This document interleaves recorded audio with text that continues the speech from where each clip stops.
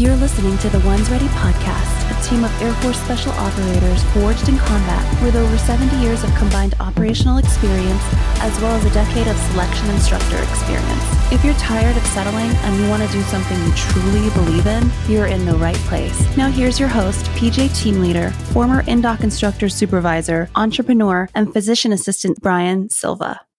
What's up, everybody? Welcome back to the team room. Brian Silva, and we have a very special guest, as always. Here in the team room with us, we have Nikki Selby, aka Fly Girl RN. If you're following her on the gram, if you're not, you should, because she has some awesome stories and stuff and great information to share with everybody. So she's a person that has a remarkable career of 23 years as a RN and a SAR corpsman, ICU trauma nurse, multiple deployments all over the world, lots of awesome things, and we're going to get into it right now and ask her all about it. So we really appreciate her coming on, and as always, for you guys that are listening, we want to say thank you to all of you that are listening consistently and commenting and just sharing this experience with us. You know, we're really proud to just be able to help you guys out as much as possible, and this is kind of like our own little therapy, I guess, just getting everything off of our chest, our team room time. In the time of COVID, when we're not allowed to just meet and discuss things like normal adults, this is how we discuss things on the Zoom room. So, we appreciate you guys talking to us, and just any questions you have, we're always here for you to help you make the best decision towards your career as possible, and hopefully learn some things along the way, both ourselves and you guys. So we appreciate you going on this journey with us. So like I said, we have Nikki Selby here in the team room, and I got a little bit into some of the things that she's done. But Nikki, thanks for coming on. If you don't mind just going ahead and introducing yourself, please. Hi. Well, thank you for having me. I'm Nikki. Like you said, I did almost 24 years in the military, the Navy, and started out enlisted for 10 years, then made a transition to the dark side, as most people would say. Because it is. It is. It actually is. I did the same thing. I commissioned into the Nurse Corps and finished out my career doing that. And now I am a civilian, or learning how to be a civilian, I guess. Okay. And so I kind of did the same thing, like you were talking about, going over the dark side. I was a PJ, and now I'm a PA, lieutenant type. Okay. So I have a lot of reasons why I did that, and I won't get into it here. You can watch other episodes about that. This is about Nikki. So why did you cross over to the dark side, and what made you gravitate towards that? So I decided to cross over, and it had nothing to do with, I loved my enlisted job. I loved doing the search and rescue thing. And I still felt like I had a lot to learn there. But I realized that I needed something that would translate over into the civilian sector, because at that time, I wasn't planning to do 20.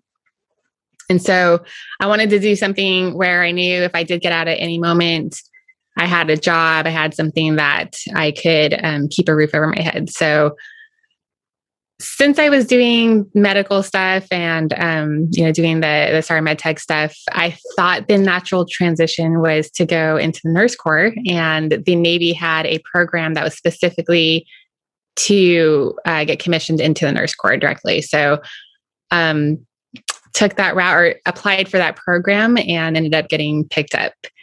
And I say I thought that was a natural transition because once I got into the Nurse Corps, it was a totally different culture. So that's going from, pre-hospital in the SAR corpsman world to in the hospital. And I was working around pretty much only men at the time, into working with mostly females, which is completely different. So it was a rough couple of years to transition into that community and figure out where I stood, or where my niche was, I guess. And you did how long as a SAR corpsman before you went over to the dark side? So I did 10 years, but 2.5 of those years was in school. So I wasn't active in the SAR community for 2.5 of those years. Okay. Yeah. I totally get where you're coming from. Just that experience I'm going through right now of figuring out that there's not really a team room, and there's not really a team. In a lot of places in the medical community, everyone kind of goes into their own little cubicle, does their own thing, and goes home, and they're not really in it for a real common goal. And it's difficult to just transition, especially if you are a little bit more senior. You had 8 years in as the SAR portion, and then you transitioned into like you know nothing again, and you're trying to just figure yourself out and figure out where your place is, like you were saying.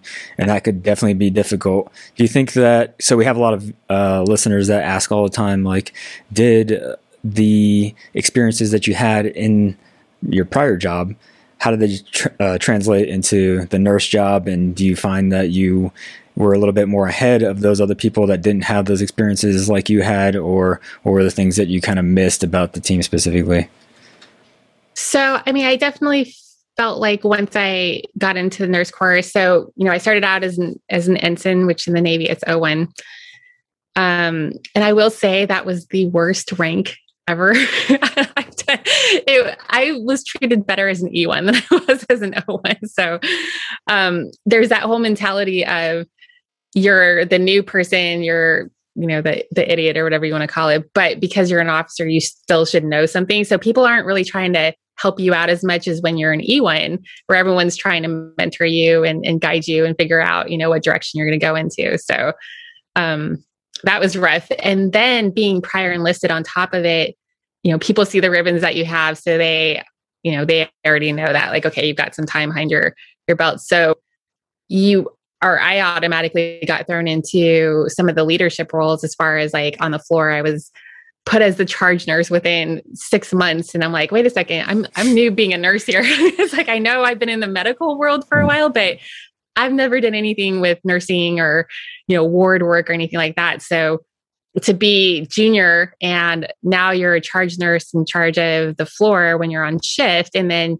you're trying to make sure all the other new nurses aren't doing something, stupid or killing someone. And then you have the resident doctors and the new doctors who are writing orders, and you're kind of that gateway, and you're making sure that all the orders are right and that nothing's wrong. And it was pretty stressful, but they try to throw you into that position right away because they think that, oh, you have experience. And it's like, no, it's different. Yes, I do have leadership experience, but that's different than being a brand new nurse, which you wouldn't see that in a hospital in the civilian sector. You would not see a nurse who's been a nurse for 6 months that's thrown into that charge nurse role. So I hope not.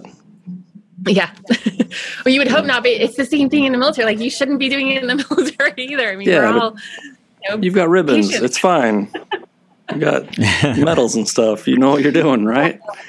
Yeah, exactly. So yeah, it was pretty stressful. Well, if you don't mind, let's roll it back to a happier time when you were a SAR corpsman. So pretending I don't know anything about the Navy, which is fairly accurate, can you explain what a SAR corpsman or the Marine Corps in general, or any of those things? What does the team do, and how was that for you being a SAR corpsman with them?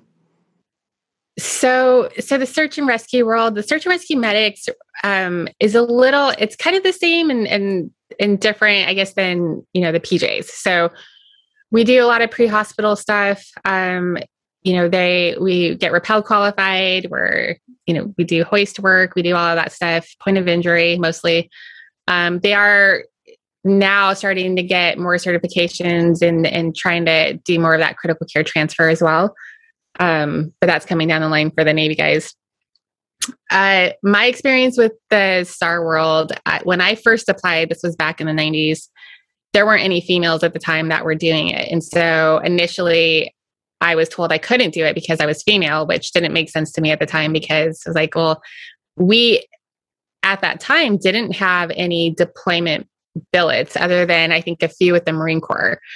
Other than that, we were station SAR. So we were stateside doing stuff and supporting the local bases in CONUS. So it didn't make sense to me. It was like, why can't females do that? I'm not in combat. It's just you're saving people. So I made her go back and look at the instruction. And if you've heard any of my other podcasts, this is where I always say, don't take no for an answer, because if I had taken her, what she said to me that I couldn't do it and just taken it at face value and said, okay, I would be in a completely different spot than I am now. That would have changed my entire trajectory of my career and everything else. So I asked her to go back and look at the instruction and make sure that it actually said no females. And she came back and said, oh, well, it doesn't say no females, but there aren't any females in the community. And I said, well, that's different than they're not allowing them to be in the community. It's a slight difference. A slight difference. Although I should have taken that as a hint, somewhere in my head, I probably should have said, I wonder why there are no females in the community. Because I wasn't, I say this all the time, but I was not this PT stud. I didn't work out every day and do any of that stuff. So I probably should have clued in at that point that it's pretty physical, and maybe I should have been in better shape before I applied, but that never really registered. So I went ahead and put in the application and got accepted, and found out through my very long process of training that I should have probably been in better shape. But, I love a challenge. So it just made me work harder and try harder, and I made it, got qualified. No, sometimes ignorance can be bliss, though. If you don't know it's coming, you just jump in both feet and then just don't quit, and you're going to make it. It's wonderful. So yes, and that's like the theme of my life. Right. Just don't think about it. I think we can relate on a few different levels. So we get this question a lot, and it's kind of a hot topic right now, I guess, amongst the pararescue SAR community. What is the difference? And is pararescue better? I'm just kidding. Do you see a difference? I'm kidding. I think there's a big difference because you guys seem to be more operational, and I think you have a lot of you're qualified in different weapons, and then you're qualified in. Aren't you guys skydivers and rescue swimmers and divers and the whole bit? I think. Maybe. Yeah. So you do all the military free fall stuff, and then the combat dive school, all that other stuff. Yeah. Right. So we don't do any of that. We're strictly on the medical side of the house, and then being air crewmen in the helicopter. We do get rappel qualified, and then, like I said, we do a lot of hoist work and stuff like that. But technically, I guess we aren't considered a combat role, but not that they haven't gone into combat, to get like roasted. Not that they don't go into combat, but there's, that's not the most typical thing for us right now. So was it good on the teams though? So I kind of get the difference to a certain extent, but like, what was the team atmosphere like, and what was it like when you first showed up? Like you talk about being the first female. Was it being new on team is an experience in and of itself? So what was it like for you? So I picked orders to China Lake, California, which, if you're not familiar with that's like out in the middle of nowhere. It's kind of along the lines of like a 29 Palms sort of thing. Except that we were near the mountain chain, the Sierra Nevadas. I thought, so when I first went into this, I thought we were the ones who stayed in the helicopter, and the rescue. So this is a lot of people don't realize this. They think when you go SAR Corpsman that you have to be a rescue swimmer, which is not true. The rescue swimmers are usually the non-medical rates, and then they go through rescue swimmer school. Over water, they're the ones who will go down into the water and get the survivor or the victim, whatever.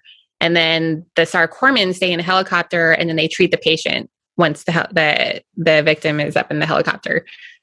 Over mountains, which is what I chose and didn't realize, that the SAR Corpsmen go down for the survivor, which meant I had to get rappel qualified, which I was and still am terrified of heights. So when I first showed up, there was only one other guy there. It was just, he'd been by himself for a while, because our community is usually, we're hurting pretty badly for people. And at that particular station, he was the only guy there for like the last year or two.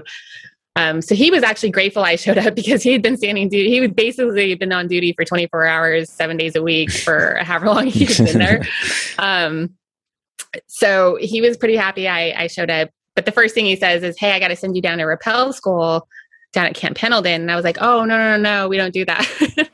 No, we stay in the helicopter. And he was like, no, over the mountains, we have to go down. And I was like, oh, well, I wasn't told that. And I was like, I don't do the rappel thing.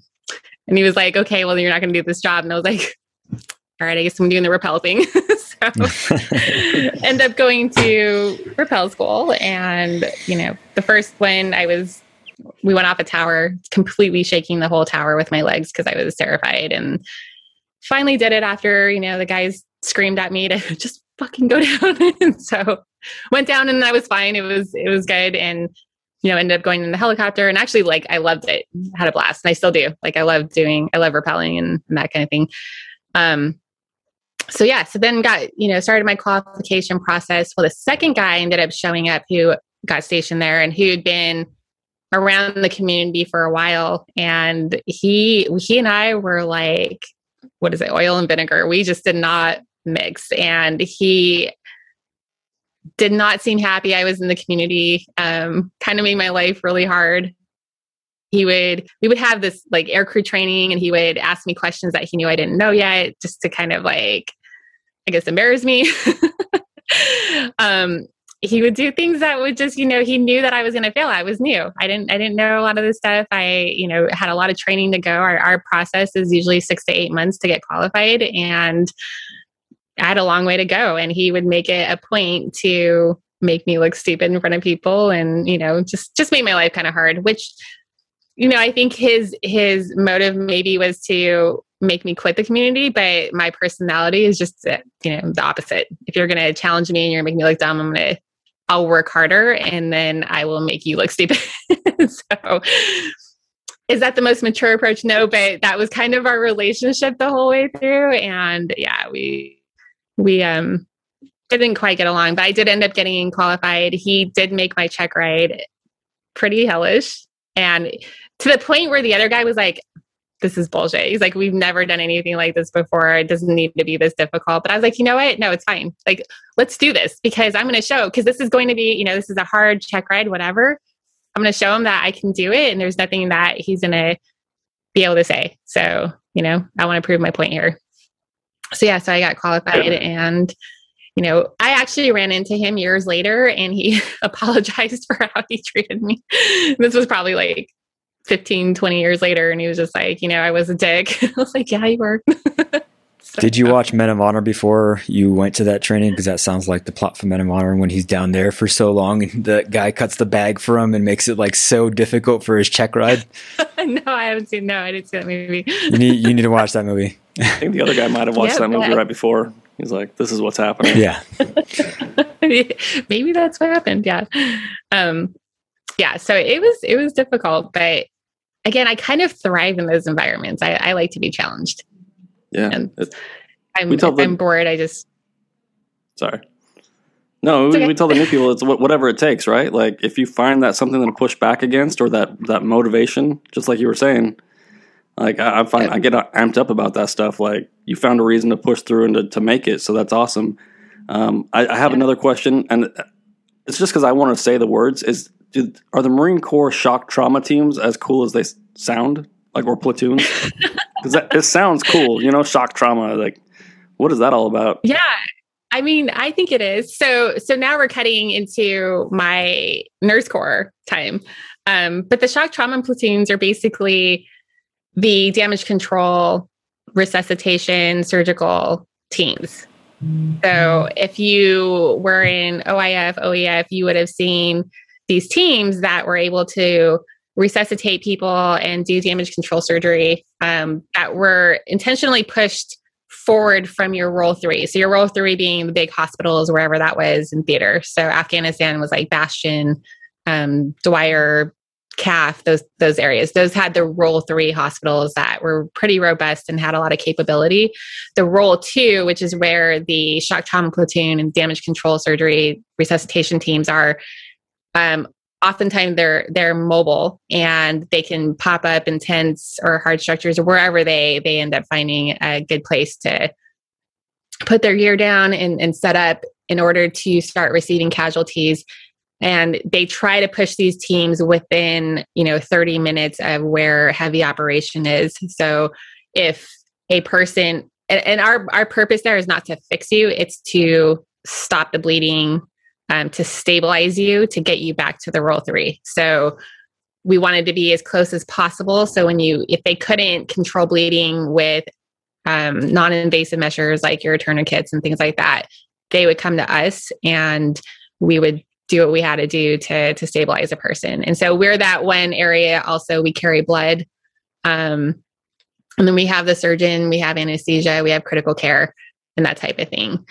What the Navy and the Marine Corps kind of forgot about, you guys might be able to appreciate this, is that once they came to us, when they came out, they were now a critical care transfer. So they're not point of injury anymore, right? So you guys dust off, you mostly specialize in that point of injury.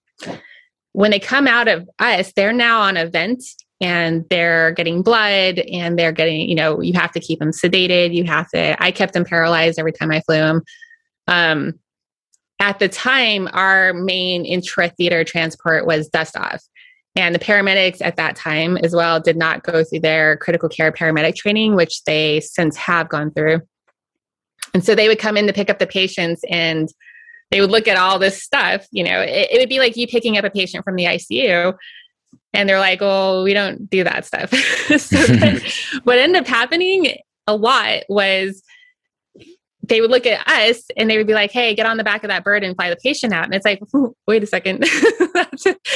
There's a lot more training that needs to go into that before you're just putting random nurses on the back of a helicopter. I mean, if you think of your training, or if you think of like even the civilian sector, if I were to fly with Mercy Air, which I have flown, that's extensive training. Not only do you have to be well-versed in critical care, but you need to be well-versed in helicopters and all of that stuff and being part of a crew and being able to talk on the, your ICS and all of that stuff. And to just take a random nurse. And at the time, yes, I had helicopter background, so that was good. But a lot of times we were throwing pretty new nurses that only had a couple years experience in a hospital on the back of these birds and saying, hey, transfer this guy by yourself. Would never happen anywhere else. So, yeah, that was a big issue. And I remember my first transport, again, pretty well versed in helicopters, but I was new in the critical care world, like very, very new. And I'm looking and I'm like, I have this guy on a vent. I'm push dosing freaking paralytics and sedation. I've never done this before. I literally got a crash education from anesthesia right before I went on the bird. And he was like, here's some, just push this every 30 minutes and push this. And I'm just like, oh my God, kill this patient. Along with the vent. And I was like, well, what happens at the vent? Like, whatever. And he's just like, just bag them or whatever. And it was just bad. And I remember it was a night transfer. It was my first one. The dust off medic that came on, I was like, hey, are you going to help me? And he was like, oh yeah, I don't do that. So he went and sat in the left window. I'm literally by myself with a pen light. And I was like, hey, do you guys have ears? And they're like, oh no, we didn't bring you anything. So I'm doing hand signals to the crew if I needed anything. I mean, it was just, it was one of those moments like, how did I can get here? What did I do to deserve this? So, yeah, that was how that one went. And then I don't even know how many more. I was there for 10 months. So, and I was one of the primary ERC, we call it in-route care ERC people in that area during the time. So I did many more transfers after that and learned many lessons after each one of those transfers. The biggest lesson is that we didn't prepare people appropriately for that job. So I came back with a vengeance to fix that and spent the remainder of my career trying to fix that issue and problem, which is still ongoing today. So sorry. Well, jumping in here from the sidelines, it's me. I'm back. My technical difficulties, despite probably everybody's best wishes, did not keep me out of this one. So I'm back here again. But man, thanks for coming on. I want to say sorry we couldn't get the beginning part of this together, but I really appreciate you coming on. And I apparently busted in at a perfect spot because I wanted to make that bridge, that transition to where you always had a passion for leadership and mentorship, and you're starting to talk about your care for mental health right now because that's resiliency. That's what we're getting into. When did that start? Did it start there at that moment when you saw that people might not have been prepared to see what they saw, in that very unique role, or did it even start earlier than that in your career? No, I would say that's when it started, when I came back. And one of the things during that time, so this was the 2010, 2012 timeframe for me. I had been deployed right before that to Haiti on a 24-hour notice. So went to Haiti, came back, went to Afghanistan for 9 to 10 months, came back from that, and then ended up getting deployed again on the amphibious warship as part of another surgical team. But I did 3 back to back to back. And if you're a critical care nurse or in the ER, our tempo was pretty high. Most people don't realize that, but we were, getting pretty killed. And then we were few and far between. And the reason why I had to do so many back to back is because we were losing nurses left and right. And it was due to not being prepared and, them going down to mental health and basically like, I'm not doing this anymore. One of the issues with that was we weren't preparing people for that, right? So in your job as a PJ, you're training to do your job pretty much the whole time that you're, from the day you sign up for it, you start your training and you keep training. So you're prepared to go into that environment. We are literally in a hospital that's no different than your civilian hospitals. And then It's like, oh, by the way, hey, you're going to go with the Marines to a combat area and operate with minimal resources. And I mean, you are a critical care nurse, right? And it's like, no. Right. Like, oh, you'll be fine. No, you'll be fine. This is totally going to work out. They do it in the movies all the time. You kind of just show up with your bag and then there's like a training montage and 2 weeks later, you're a grizzled veteran. That's how it works, right? Exactly. So, mistake number 1 is we're doing this, and it's not just the nurses. This is across the board. This is doctors. This is PAs even, I've heard. We're just throwing them out there and expecting them to operate in these environments that they've never even seen before until I got there. So I came back from Afghanistan and my senior nurse had actually pulled me aside and she was like, well, what makes you different? And I was just like, what are you talking about? And she was like, well, I'm just learning, I'm losing nurses left and right. And why, you've been on more deployments than these guys and you seem to be doing fine. And I was like, well, what? I'm not really, I don't know if I'm fine, but. Right. Yeah. Old of you to assume that I'm okay, but I guess we'll go on. Yeah. I was like, I don't know, it's a job, I'm doing my job. You guys have been deploying me like one after another. I really haven't had time to think about everything that's going on. But I realized I was like, well, why are we losing all these people? So then I started thinking about, the preparation part. And if you're just, for me up to that point, I had already been in for 10, 12 years. I've done many different things. I've been put in very stressful situations. And so I think I was more mature mentally for that. But, if you think about a 22-year-old nurse or 23-year-old nurse who's just trying to learn their job as a nurse, and now they're trying to learn this job in an environment like that and never was prepared for it. Yeah, you're probably going to have some issues or they're going to have issues. So that's kind of when I started thinking about things like that. Well, so did you have a mentor? Did you have somebody that kind of taught you how to recognize those things? Because those are we talk about emotional intelligence and EQ on this show a lot. And that's one of those things. You have to be pretty emotionally intelligent to sit back and go, okay, wait a second. I think this might be the big problem that we're looking for. Did you just find that on your own, or do you remember like specifically somebody that you deployed with that you were like, wow, they framed this in a different way and helped you get there? No, I just sat back and started thinking about it. And it was like, my first thought, I guess, which was the wrong thought, was, perfect. The first time I was wrong. Let me tell you about this one. Yeah. Oh, I'm all about telling my mistakes.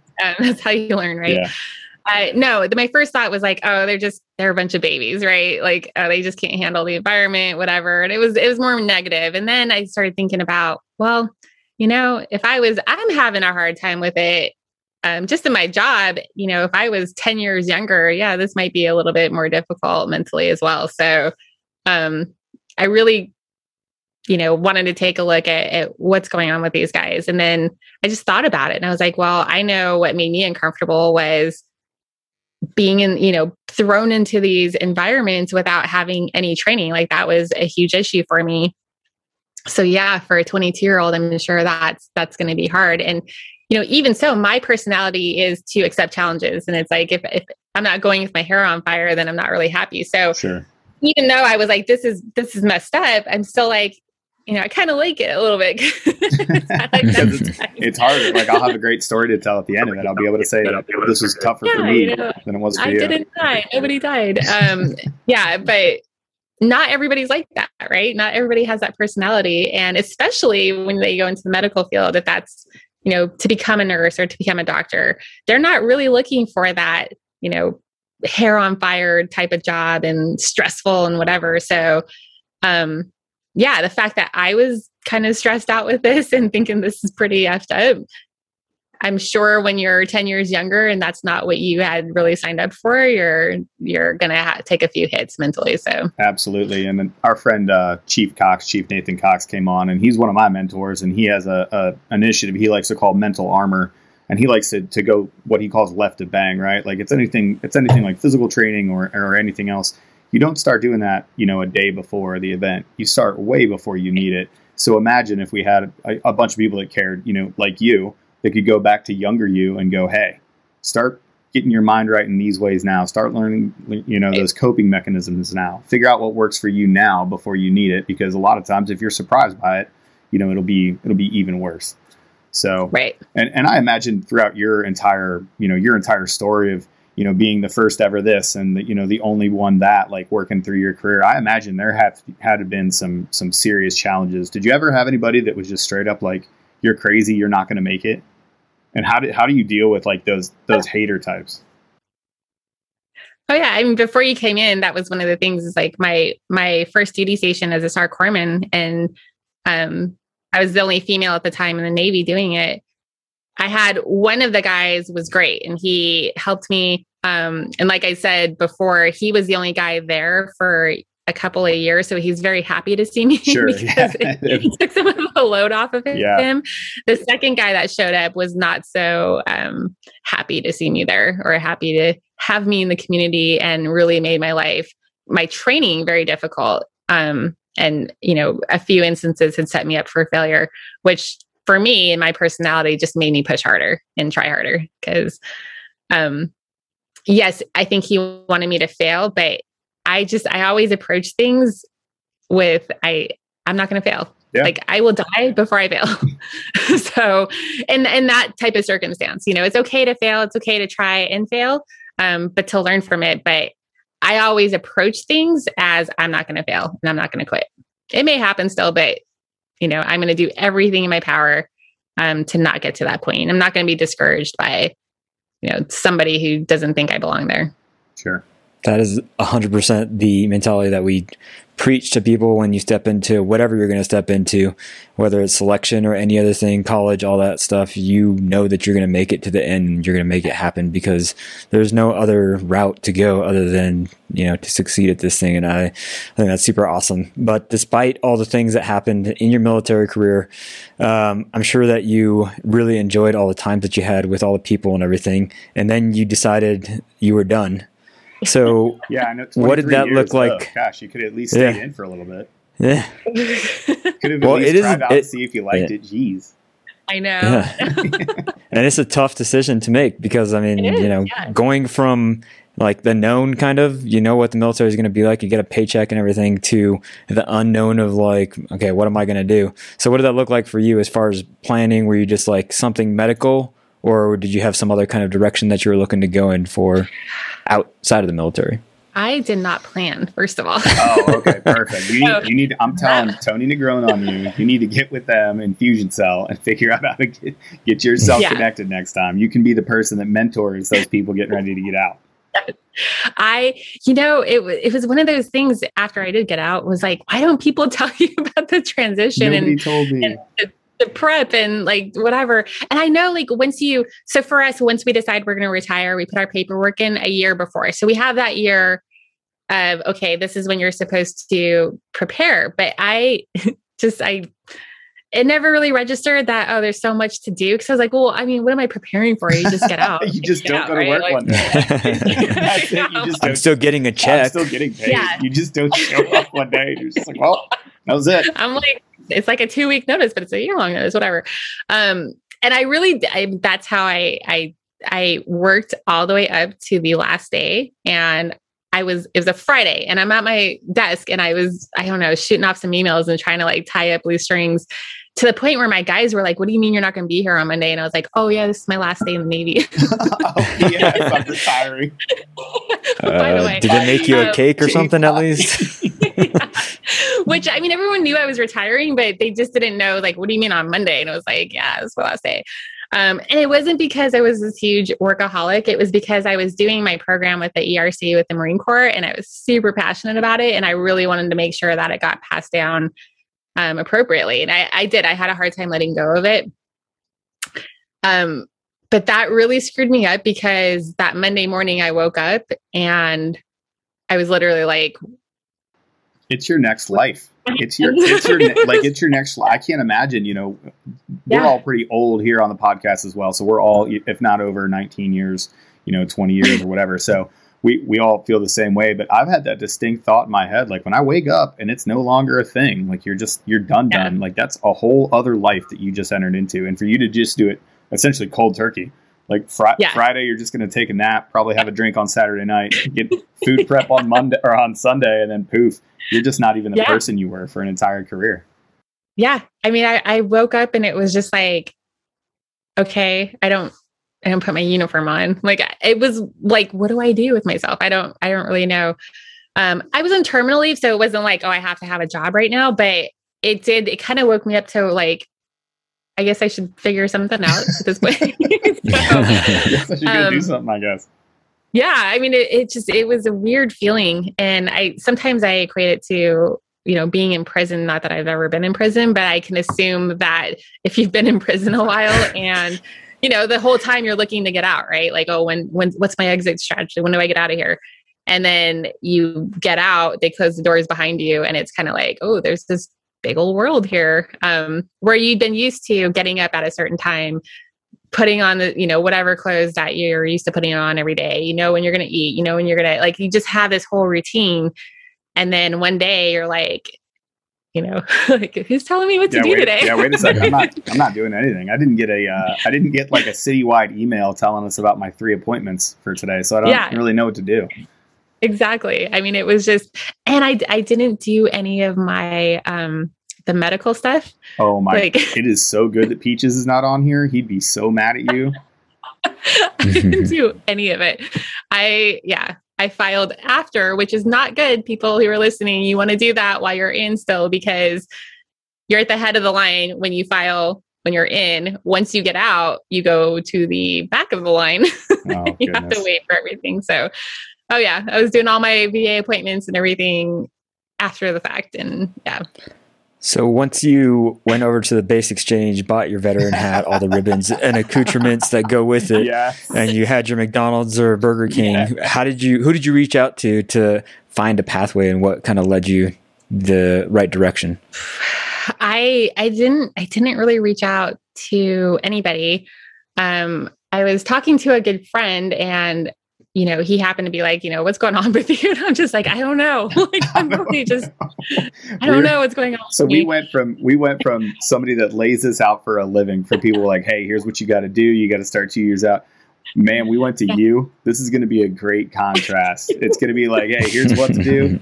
Here's probably what not to do. I mean, it will work out, but it'll be considerably harder. Yes. I just, that was the one moment where, cause everyone is always at, like, oh, mental health, how's your mental health all through my career, right? Never really was affected. And that's probably more because I didn't have time to think about anything. But that was the moment where I was like, I don't know what's wrong with me. Like, I feel really lost. I don't know what direction I'm supposed to go in. I don't know, I was a nurse, fortunately, so I knew I had opportunities there, but I really didn't know where to go with it, and I didn't even know how to really apply to a job as a civilian. So I was a mess. You just go to the job store and you pick up a jobby job, and then you just go on with your job life. Okay. Yeah, I was like, okay, apply. The whole thing what really got me was the whole negotiating your salary, like that. That's crazy. It sounds really funny. That's a question they all ask. How much money do you want to make? I don't know. How much do I make here in the first year? Give me the chart. Well, I mean, I'm telling you, like that is when you are in the civilian sector, that is one of the questions. What is your expected salary? And I was just like, no, like $1 million. I don't know. Like bringing your bills. Like I need to pay these bills. Yeah. Like how much do you need to pay me? Do you have a calculator? Can you just tell me? I know. It was like my last employer just directed me. This is how much I was going to earn, and I never had input in it, no matter how long I stayed in. I'm telling it's the weirdest feeling. And I hear a lot that veterans tend to undercut themselves because we don't really know how to do that. And so one of my first jobs, or one of the jobs that I applied for, was to be an adjunct instructor with one of the colleges and to, basically take students through their clinical rotations. And she was like, well, how much are you looking to, make hourly? And I didn't expect the question, and I'm on the phone. And so I literally, I got my phone. I was trying to Google real fast. Well, what's the, I don't know, what's the going rate with this? So I threw out a number and Siri, she's like, oh, cool. Perfect. Siri, how much am I worth? Quick, Siri, tell me how much am I worth? Yeah. And so, I threw out a number and immediately she's like, perfect. And I was like, okay, I totally just F that up. That was too fast of an answer. Yes. Yeah. There was no negotiation on her end. She was just like, yep, lock it in. Yeah. She's like, oh, that's great. Yeah, that's what I was thinking too. And I was like, yeah sure you are. So that's one of the things I tell people is you need to know what market you're going into and what you're worth, and shoot higher, because the worst they're going to say is, no, this is this is what we're going to go down to. So definitely learn how to negotiate, your worth, because once you're locked in, you're locked in. With that job, I almost wanted to be like, can we do this over again? Can I have a redo? Yeah.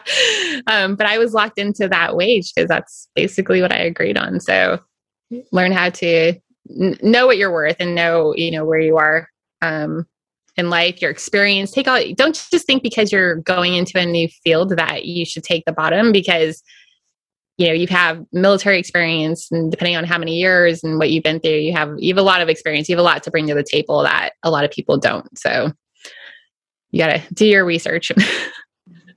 Well, I for one, am relieved that this wasn't the Unemployed Veteran podcast and you found your way out of it. Thank goodness, yeah. No, actually quite the contrary. So I then went from, I don't know what to do with myself, to let me just pile everything onto my plate because I need to stay relevant. So I'm just going to say yes to everything, put it all on my plate. And then I found myself just not happy at all because I, was doing a bunch of stuff that I just kind of didn't really want to. I just thought I had to at that time. So it became just like the military again. So you got out of the military, you missed it, and then you piled on too much workload for not enough of your free time for something that you weren't 100% sure about. Okay, perfect. Good. So exactly. Perfect. Exactly. And again, I was in that position because I didn't plan. The military was like, oh, I got to figure something out. So yes, take that year or whatever. Once you decide, because usually, I don't know about you guys, but most services, whether you're retiring or you're just getting out in general, you have to have a certain time, to apply for that. So for retirement, it's usually a year that you have to put in your retirement papers for. So you have that year.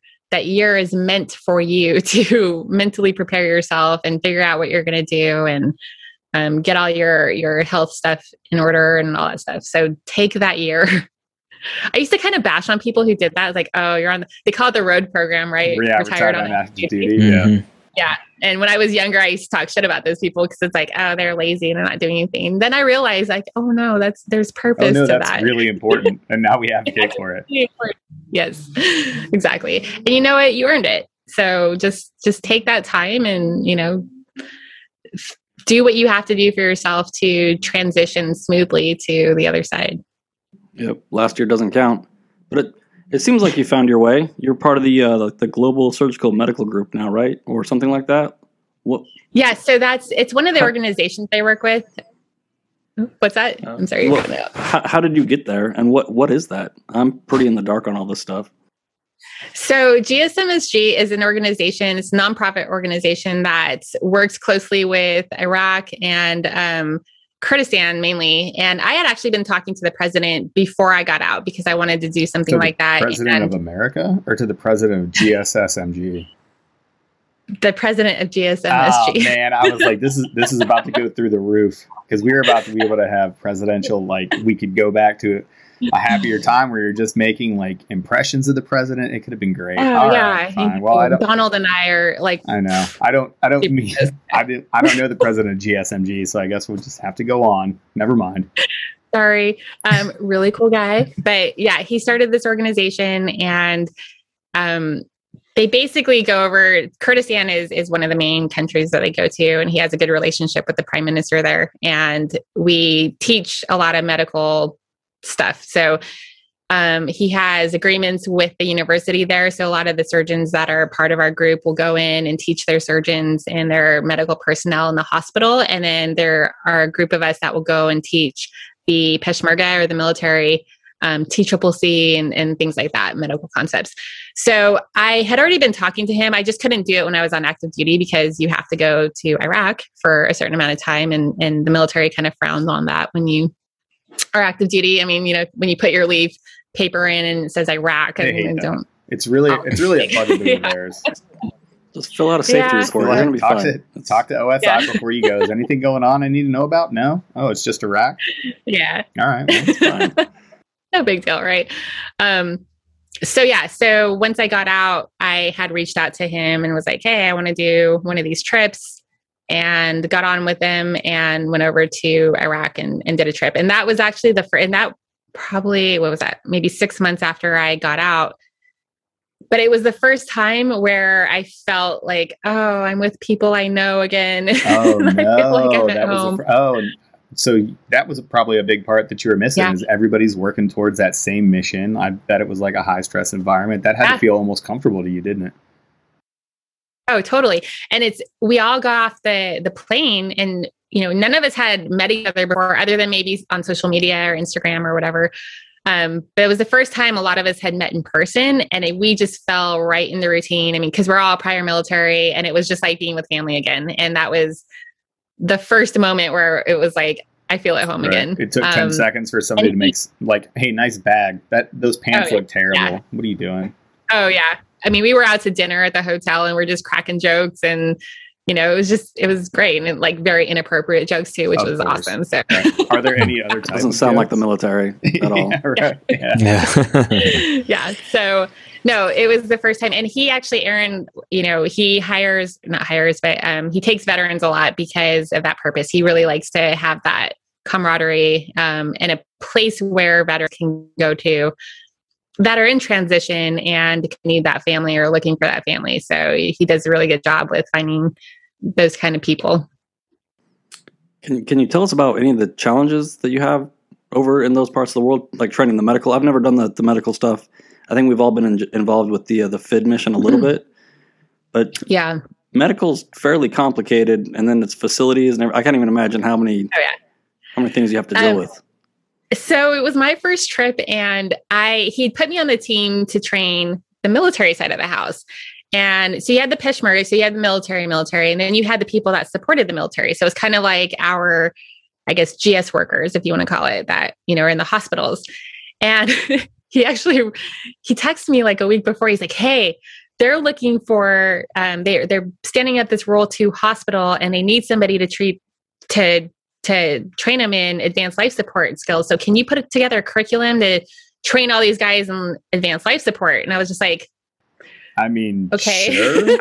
Yeah, I guess I do that now. All right. I'm like, put together a curriculum. I can't spell the word curriculum on my phone. I can't text it without seeing it underlined in red. Like, what are you talking about, my guy? I can't make something up. Those letters don't even make sense.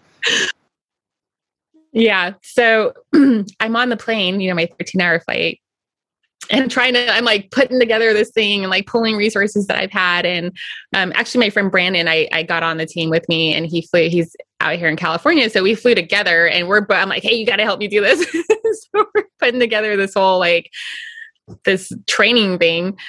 And we get there, and I was like, all right, well, what's the skill level of everybody? And they're like, oh, it's all the way from basically a CNA all the way to an anesthesiologist. And I'm already don't believe you. Absolutely not. I don't know where this story is going, but I got to be honest with you, ma'am. I don't believe you from square one. Not at all. Swear to God. I swear, you can like ask the people that were with me, you can back me up. I mean, I don't know any of those people, but I get what you're saying. yeah. So it was just one of those, okay, like, how are we going to, like, what is going on? So they're all in the same room, and over there in Iraq, they have what they call pharmacists. And if you're familiar with that, like, so pharmacies are on every corner almost. Like that's a huge, it's like Starbucks over there. Mm. And you can get well regulated. Almost anything. Yeah, no, Starbucks is way more regulated. Yeah, I mean, it really is. It's funny because like the only thing you really need a prescription for over there is antibiotics, but you can get, I mean, there's Valium, there's morphine. I mean, it's just crazy. There's all this stuff. So they have these pharmacists that are in there to learn. And I thought they were like our pharmacists, and they're like, no. These are like, so basically that's where I'm saying like the CNA level, because that's kind of what their level was in the pharmacy level, I guess. And then, yes, we did have anesthesiologists. So now I'm trying to teach a course, and they don't speak English, by the way. There was like maybe 3 or 4 people that spoke any kind of English, and it was very broken up. So now I'm teaching through a translator who is not medical. Oh, perfect. Good. Best possible scenario. Yeah. All right. Yeah. So that was my week there. I was trying to teach advanced life support to a whole different, culture and different skill levels. And it is very challenging, but very rewarding. I mean, these guys, the Kurdish people, are the nicest people I've ever met. And they were very welcoming, and they tried their hardest. And, I think they definitely learned a lot, and they still reach out to me on social media, and they talk, and it's great. And they've asked for us to come back. So I think we did something right, but no, it was quite an experience, and not really what I was expecting. So, nice. But we got through it, and we did it, and yeah, it was great. And what's that? Sorry, go ahead.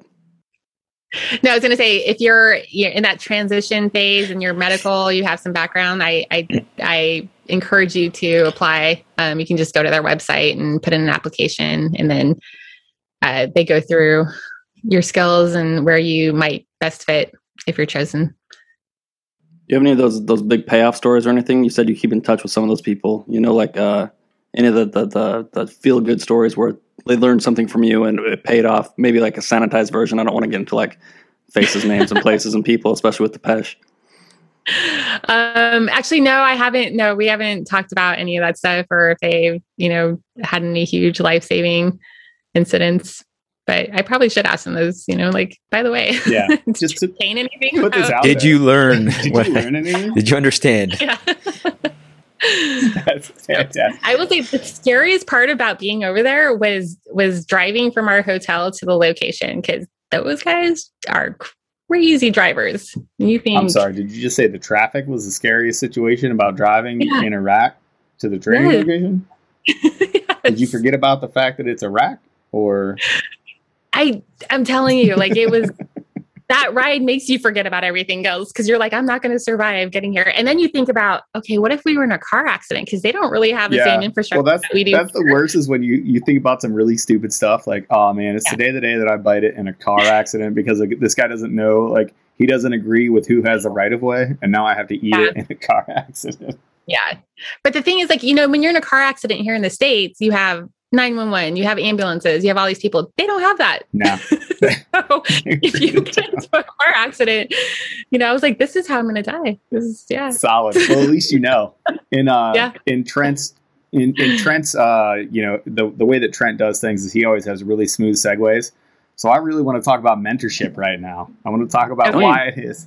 Don't judge me. You should mentor me up on segues. That's what you should do. Trent's notorious for having the world's worst segues. He's just like, that is awesome. Here's a new thing. Let us go now. And we laugh about it all the time. It's fantastic. But just like us, you found a real home, speaking specifically for Mentors for Mill, of getting on podcasts and really getting people that have been there and done that, to take the clichéness away from that phrase, but really get that information down to the lowest possible level. And that's the whole reason why we started this whole project was, hey, you don't know this information. If you don't talk to somebody that hasn't lived that life, you really don't have the best information. So just tell us a little bit about how the Mentors for Military came up and how you started. I mean, you're a full-fledged co-host and multiple podcasts out there on a whole bunch of different platforms, but tell us how that came about.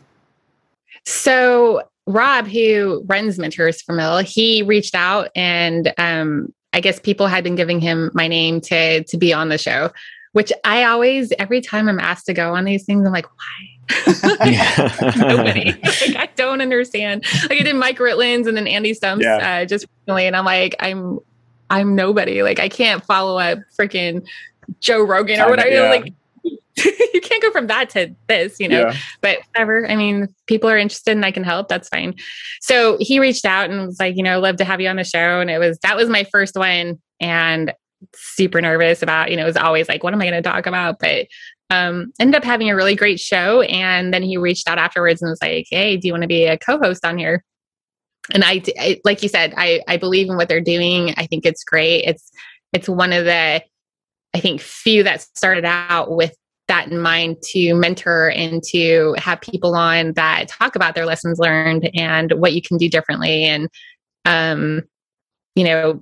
mental health, they always hit mental health in every episode. They always hit transitioning in every episode. So it's that one stop location. I think if you do listen to all of the podcasts and the stories, you're going to get a lot of information just being a junior person in the military or transitioning, or if you're having some issues, you're having some mental health issues, resources and where to go and who to talk to. So yeah, they've done an excellent job. And the co-hosts that are on there are all just stellar professionals. They're amazing, and they all have different backgrounds, different stories, and every one of them will help you in a heartbeat if you reach out to them. Yeah, and it is really, really diverse too. You have, an Air Force Security Forces Airman. I actually happen to be friends with Ali, so I know her from meeting up in San Antonio and teaching combatants and stuff. But I mean, CAG operators. The whole project has a bunch of people that, no kidding, can show you from each distinct point of life. You're never going to have the exact same story as somebody else, but I'll tell you what, you cover a lot of ground there. So that's awesome. Yeah. What's your favorite part about being on podcasts? Nice. Nothing necessary. Getting questions I wasn't expecting and not knowing what to say. Yeah, that's not my favorite. No, I'm honestly a very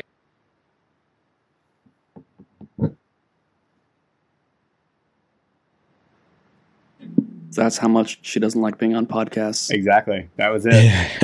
She was like, you know what? What's your favorite thing about being on podcasts? Ruining them. Leaving them unceremoniously. You're doing so good. What's your favorite part about being on podcasts? Leaving unceremoniously. Yeah. The other jokes were ruining them. That was another good one that you missed. I didn't realize I didn't have my charger in, and my computer just died.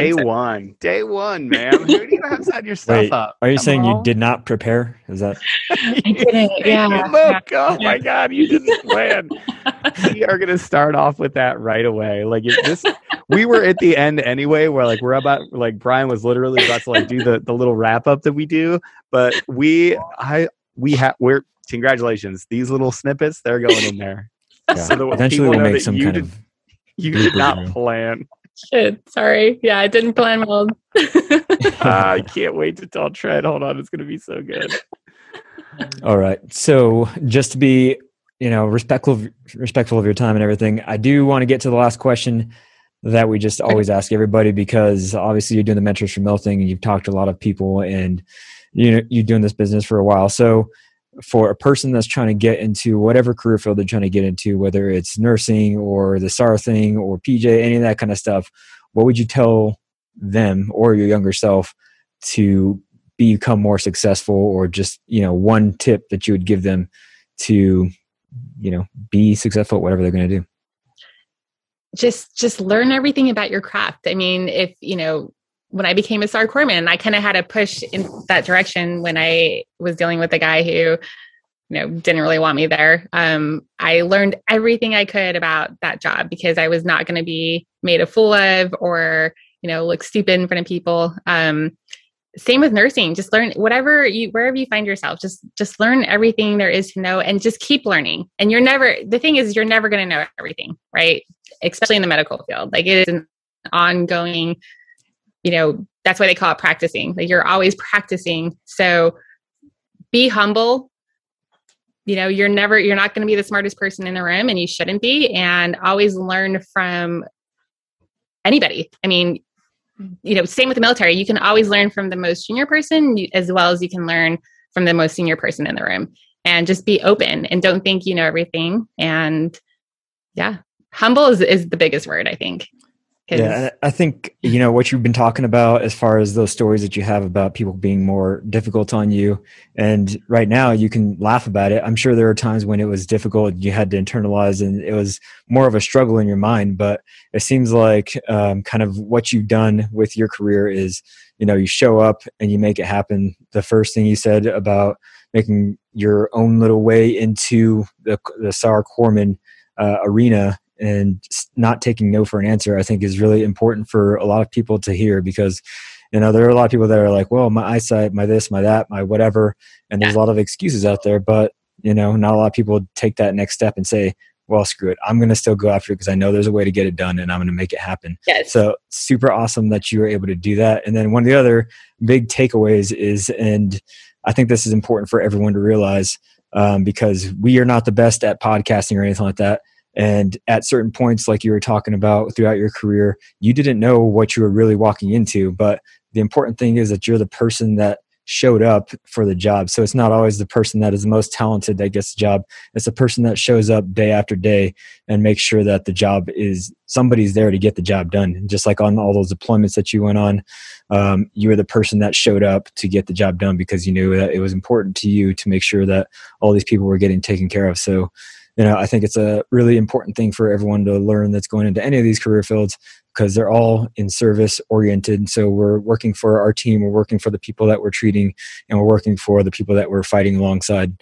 And it's important for you listeners out there, to be able to show up day after day and not be that person that takes the easy way out or says, I'm too sick to go on this deployment, I'm too whatever to do this thing. Like Nikki did, she showed up every single time and made sure that her services were available and her skills to make sure that the mission was executed. And along the way, obviously, there are some times that we just can't prepare for everything and we can't. But a lot of lessons learned from your story in the way that you still figured out a way, even though sometimes you weren't as prepared as maybe you could have been, but you still made, whatever you could out of this situation. And obviously, you're successful in all the things that you're doing. So we appreciate you coming onto the show and letting us talk to you for a little bit and sharing some of your knowledge with our listeners.